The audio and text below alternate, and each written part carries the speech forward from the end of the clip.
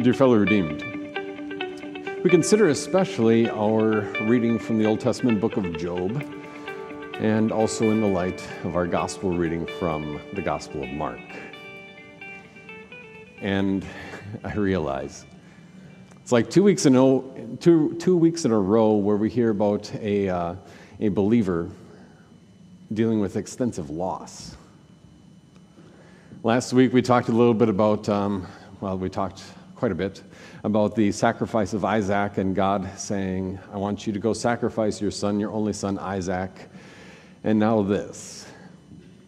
Last week, God said, go and do this. And this week, Job and his wife are enjoying their day. Job living, probably around the time of Abraham, maybe a little bit earlier than him. And the wealthiest man in the Middle East. And they're enjoying their day and, sitting out on the back patio and the workday is done. And then one by one, the messengers start flying in. It's almost like they're sitting there and then, the phone just doesn't stop buzzing. And reading through this, obviously there's the emotional impact of the loss, of all of his visible, physical, tangible wealth being consumed, destroyed, and lost. And then, obviously, the emotional impact of losing not just one or two, but all of his children. And when we look at the book of Job, I think the first thing that we have to see, this is still in the introductory part, I suppose, the first thing we have to see is that the entire book of Job is part of what we call Old Testament wisdom literature. Old Testament wisdom literature. So you're thinking Job and Proverbs and Ecclesiastes and Song of Songs. And the whole point of all these things, the whole point of these books, is especially to sit down and to discuss them together. If you're just reading by yourself, yes, you can have a similar experience, but you have to read more slowly than reading slow down and try to follow the train of thought and what is actually being said. And so when we look at Job chapter 1, the biggest question is the question of suffering, the question of why. And when I was preparing for this, it kind of hit me in the face. Obviously, the reading is what it is, and you deal with those things, and people deal with loss at every stage of life, at every place in this world. But the thing that jumped out to me was one of my greatest fears as a pastor. And, it's not the fear of having to do a funeral. It's not the fear of losing a fellow Christian. It's the fear that talking about these things like Job and suffering, that talking about these things are proposed in such a way that everybody shakes their head and says, yeah, that makes sense. As if to say that the Christian faith we have and your worldview align so closely that maybe your life has been shaped by Scripture and you have a set of beliefs that align with God's law to a greater or lesser degree. And all it is just a little bit of talking about this Jesus guy or a little bit of talking about this Job character and the tragedy that affects him. But for the most part, we just incorporate that into how you already think. That sounded a little esoteric, perhaps. But the main idea is this. That if you already have a fairly conservative idea on how to approach life, how to understand life, it would be very easy and very simple to look at Scripture and say, that makes sense, I'm just going to move on. To look at Scripture and say, this makes so much sense that it just fits right in like a puzzle piece with the way that I already think, and we just try to incorporate this idea, whatever idea Scripture is proposing to us, try to incorporate it into the way that we already think. As if there's nothing that God would have to say that would be truly offensive. That idea, the idea that if we just already think a particular way and we just have to sprinkle a little Jesus on top and then it's all Christian, that idea is kind of terrifying to me because for two reasons. I guess the first reason is it's still only a logical idea. It's not truly faith. A logical idea where I have this set of values, I have this set of principles, I have this set of ethics already that came prepackaged with who I am, and I'm just going to add Jesus to that. That's not faith. That is trying to rationalize this God so that he makes sense, so that he fits himself into the way I already think. And the result of that is either one of two things. It doesn't hold up under pressure, or it doesn't see where anybody else would fit next to me in this Christian faith, especially if their ideas, their values, their character, their ethics somehow don't fit precisely with mine. I guess that's the biggest thing. Because it is a fear. We talk a lot about this Jesus guy and about the fact of his crucifixion, the fact of his incarnation, the fact that he is the eternal Son of God without beginning and without end, and yet he took on our human flesh in order to carry our sin. We could talk about all that, but if we think to ourselves, oh, this makes sense, and it all makes sense, and I've heard this for 30 years, 60 years. I've heard this and wrap it all together, and every now and then give it a good stir so that I see things from a different direction. Then, that's what my Christianity is. And to what degree, then, is your Christian faith really rationalizing Christian ideas, but not faith? And I think that in particular is why and where Old Testament wisdom literature fits. Old Testament wisdom literature that proposes to us a problem early in the book of Job. Early in the book of Job, we see Satan go and talk to God, and God's like, "Where you been?" And Satan says that he's been roaming back to Job. We see God taking credit for it, as well as God saying Satan is the cause of this.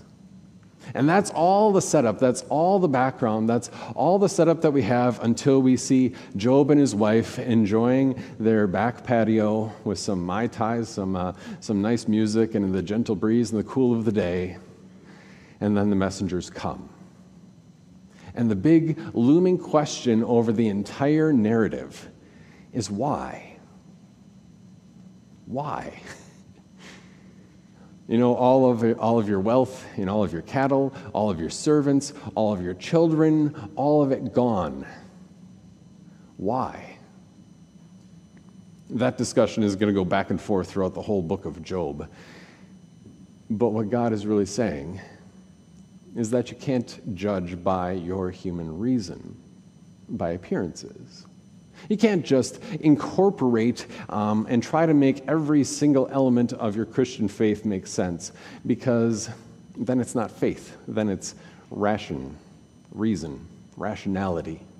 Then it's a set of Christian thinking that might align with what God says, but if it is only reason, if it is only all what makes sense to me and I'll dismiss what doesn't, then all you have is a God of law, a God of external order, a God that anybody apart from Scripture would still be able to understand because it all makes sense.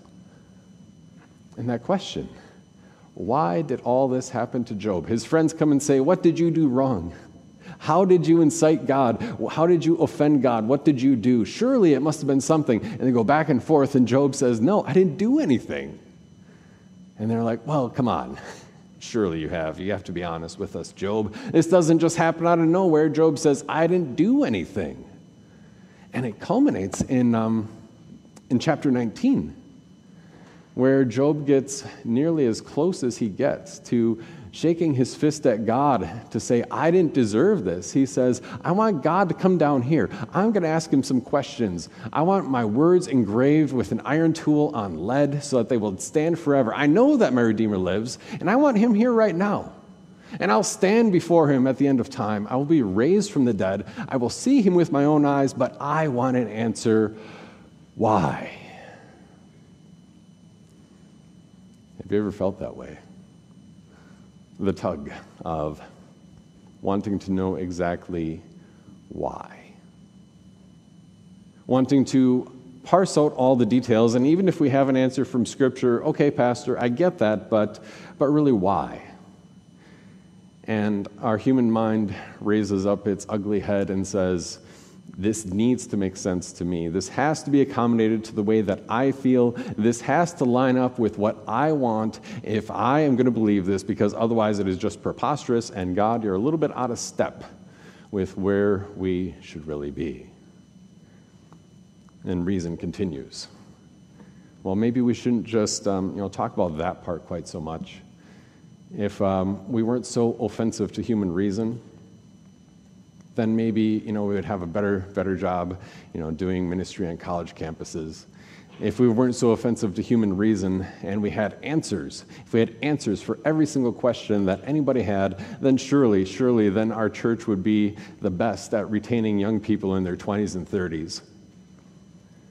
It's all the question of why. Whether it was for you the moment of Job in your own life, where you just, it was one after another and finally culminated with, I don't know if I can take this anymore. Why is all this happening? Or whether it was something a little bit less than that. Whether it was, just what is going on and why me. Jesus has an answer for that too, because that's kind of the rest of the story here. When he says, if anyone would come after me, if anyone would be my follower, he must take up his cross daily and follow me, which is almost maybe even more confusing than the whole book of Job. Like, here's Jesus. He knows he's going to be crucified. And the Jewish people have this thinking, because God said it, cursed is anyone who is hanged on a tree. And they would say, wow, Jesus, what a way to go. Come on, that is not okay. Don't you know how despicable that is? Don't you know how reprehensible that is? Don't you know how disgusting that is? I wouldn't want, my worst enemy to go through that. And you, Jesus, you're going to say that you're going to be crucified. And that if I want to follow you, I will also have a cross that marks my life. Obviously, his cross, where he carried sin for the entire world, where no sin was left out, no matter how great or small we estimate it to be. His cross, where God punished all sin in him. But that same cross marks your life. We even kind of included it at the beginning of the worship service. We begin in the name of the Father, Son, and the Holy Spirit, which is just echoing what we do at the baptismal font. I baptize you in the name of the Father, and of the Son, and of the Holy Spirit. And it's kind of reflected in the closing blessing. The Lord bless you and keep you. Sign of the cross again. And we all sing amen. Wow. And you put those two together. And even if you haven't been in Job's sandals, even, God be praised. But Jesus says that following him necessitates a cross. Not a cross to atone for your sin or pay for your sin, but a cross of suffering, that if there is following that happens, then there is a cross that follows. If there is following of Jesus, then there is a cross that marks your life too. And it's the same question that the entire book of Job asks: why? I guess before that, what do we mean by a cross? If it is the necessary consequence, like if you want to follow Jesus, there will be a cross. It's the necessary result of following Jesus. Then this cross isn't just any old suffering in the world, because tornadoes strike and earthquakes strike everyone. But this cross is suffering that is unique to the Christian, as well as any other sort of suffering that is then suffered by a Christian. And it's a temptation. It's a temptation to go by what I see, by what I feel, by what I think, and to say, this is how I know God loves me and cares for me. For instance, well, I have a life of prosperity, a life of ease. The tornado didn't strike my house. It hit across the lake. The cross says that if I suffer, then God has it out for me. The cross that says me living a Christian life will bring conflict with those that I love. Me living a Christian life means that I will not do things that my neighbor does. I will miss out on perhaps some of the friends who just don't see exactly the fact that I am different. The cross means making choices that are a sacrifice of time or of effort or of money. The cross means walking along behind Jesus and following Jesus, not just when life is good, but especially when following Jesus means that those you don't know or those that you do know look at you and think, why don't you just back off a little bit? If you were a Christian, they assert.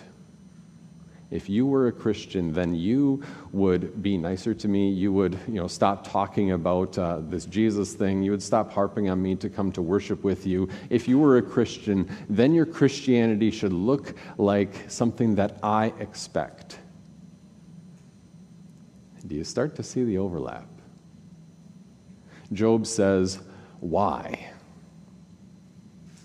Pastor Hagen's fear is that our congregation and the time that we spend together only results in incorporating a little bit of Jesus into the way that we already think. And we don't talk about the things that don't make sense. We don't talk about the things that are offensive, because we want to only stick to the things that are logically defensible, and that the questions are always there, and we will talk about them ad nauseum, because every single question deserves an answer. That's not really faith. That's rationality. It's the same rationality that says in the voice of Peter, Lord, you'll never have a cross. Lord, I don't want you to suffer. It's the same rationality that says, does following Jesus mean suffering in my life? I'll just tone it down a little bit, turn the dial down a little bit. I won't be quite so Christian, and maybe I won't talk so much about what my church believes, because, well, then you won't like me. That my Christian faith means, to some degree, suffering. My Christian faith means, to some degree, temptation. My Christian faith is this constant battle between the way my mind thinks and the way my mind wants things to be and what God says in His Word, and at some level I will never be able to reconcile those. My Christian faith and my reason says that if God really cared, then He wouldn't have let this happen to Job. Do you see the cross? The suffering that happens, whether it's the internal struggle or the external realities that are applied to us, and the internal struggle that says, I know my Jesus loves me, but why then? Why is there so much conflict? Because Jesus is, he's the most loving man of all time. He carried my sin. He took it away. So then why does following Him take such effort and result in such pain? And how could that be a blessing? Because Jesus wants to use that cross to crucify our human reason, to quiet our objections, and say, God is God, and I am not. God is God, and I am not. And he is worth following to the very end. That God is God, and I am not. And that my confession of this faith is the most influence that I can have in my entire life. That if it does take a little bit of extra sacrifice on my part to live in a way that aligns with God's law, if it does take a little bit of extra sacrifice on my part so that somebody actually hears exactly what I believe, not just as a collection of truths, but stitched together into a beautiful fabric of this is what we believe, this is the Jesus who came for you and for me, then so be it. Because the question that Job begins with is why, and the interesting thing is God never tells him. God never tells him why. I mean, we have a little bit in the beginning. Job never heard that as far as we know. But God never tells him why. Job was shaking his fist at heaven and said, I know my Redeemer lives and I want him here right now. And eventually God does show up. Here's the hint. When you read the book of Job, like underline every single time there's a reference to weather, like a leaf blows through or the branches sway in the breeze. Because I think if you think of it like that, the whole story of the book of Job is the building a storm to when God comes to speak to Job. And Job says, all right, I've got some questions. And God says, you know what, sit down. I've got some questions for you. Where were you when the mountains were born? Go make some light, Job. If you can go make some light, then come back and we'll talk. And there, right there, is the point. That your Christian faith, yes, it is logical, but it is also above your human logic. That your Christian faith is reasonable, but it is beyond your human capacity to understand. That, even when the Mormons, the Jehovah's Witnesses show up at your door, I tell people, don't ridicule them for what they believe as illogical, even though it is, because you realize you confess the exact same sort of illogical belief. I believe that Jesus Christ, his only Son, our Lord, was conceived by the Holy Spirit and born of the Virgin Mary. How in the world does God Almighty take up residence within the sinful? How in the world does infinite God localize himself finitely? And it all comes down to that same question, that we want to know why. God doesn't always tell us why any particular thing happens. He says, human being, it's time to sit down. And even though he doesn't tell us every single why things happen as they do, he does tell us why he did what he did. And that's the most illogical part of it all. He does tell us why he took on our human flesh, why he became your brother. He does tell us why he chose to lead a sinless life for 30 plus years. He does tell us why he allowed himself to be crucified under Pontius Pilate and laid in a borrowed tomb. He does tell us. And it's this mystery that you could stand at the edge of the cliff and peer down and you will never see the bottom of it. It's the mystery called grace. Of all of the things that are offensive to human reason, human suffering is the least offensive, because you can talk about that. Of all the things that are offensive to human reason, all the topics that you cover in a book of apologetics, they pale in comparison to the fact that God became human in order to carry sin. That for those who offended him, those who broke his law, those who lived unholy, unrighteous lives, he said, you know what, that is disgusting, gross, that is the sort of crimes that you cover your children's ears and you turn the news off and don't let them see that, don't let them read that, and there's an entire world of that. And God says, that's mine. That's grace. That most irrational, supra-rational, above our human logic, that most super-rational idea that God in his grace didn't demand anything from you, but he decided to give. And through that light, and only through that light, can we begin to understand the book of Job. There's this one quote that I came across. There's nothing which shows our ignorance so much as our impatience under trouble. We forget that every cross is a message from God and intended to do us good in the end. Trials are intended to make us think, to wean us from the world, to send us to the Bible, to drive us to our knees. Prosperity is a great mercy, but adversity is a greater one if it brings us to Christ. Anything is better than living in carelessness and dying in sin. Better 1,000 times be afflicted like the Canaanite mother and like her flee to Christ than live at ease like the rich fool and die at last without Christ and without hope. So go ahead, read the book of Job, and how does it end? After this entire discussion where God never answers why, the God of all grace says here, but let me demonstrate grace one more time. Job had twice as many camels, twice as many donkeys, twice as much cattle, twice as much wealth, and he got the same number of kids. And you look at that and it's like, oh, God, yeah, sure, if you take away all my stuff and then you give it back to me in the end, that would be all great. That would be wonderful. That would be great. I can handle suffering if I know I'm going to get 100% return on my investment. But he did not. He only got the same number of children that he had in the beginning. They weren't doubled.